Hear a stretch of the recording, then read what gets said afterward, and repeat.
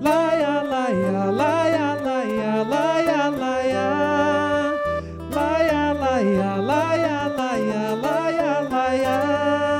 Eu vou te pegar daquele jeito, vou matar o meu desejo. Estou sonhando com esse dia. Quando você passa na minha rua, todo mundo fica olhando, pois você é uma gracinha. Eu vou te pegar daquele jeito, vou matar o meu desejo. Estou sonhando com esse dia. Quando você passa na minha rua, todo mundo fica olhando, pois você é uma gracinha. Agora só depende de você. Deixa eu mostrar o meu poder. Prometo que não vai se arrepender. Cara a cara, só eu e você. Maravilha é poder saber que você quer se envolver. Bora lá, deixa eu te tocar.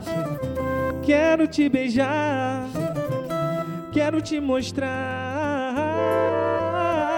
Entre quatro paredes só vai dar eu e você. Entre quatro paredes vou fazer enlouquecer. Entre quatro paredes não tem hora pra acabar. Desliga o telefone pra ninguém atrapalhar. Entre quatro paredes só naquele vai e vem. Entre quatro paredes pode me abusar também. Entre quatro paredes pode ficar tranquilo, eu vou matar a sua sede. Eu vou te pegar daquele jeito, vou matar o meu desejo. Tô sonhando com esse dia. Quando você passa na minha rua, todo mundo fica olhando, pois você é uma gracinha. Agora só depende de você. Deixa eu mostrar o meu poder. Prometo que não vai se arrepender. Cara a cara, só eu e você. Maravilha é poder saber que você quer se envolver. Bora lá, deixa eu te tocar. Quero te beijar, quero te mostrar.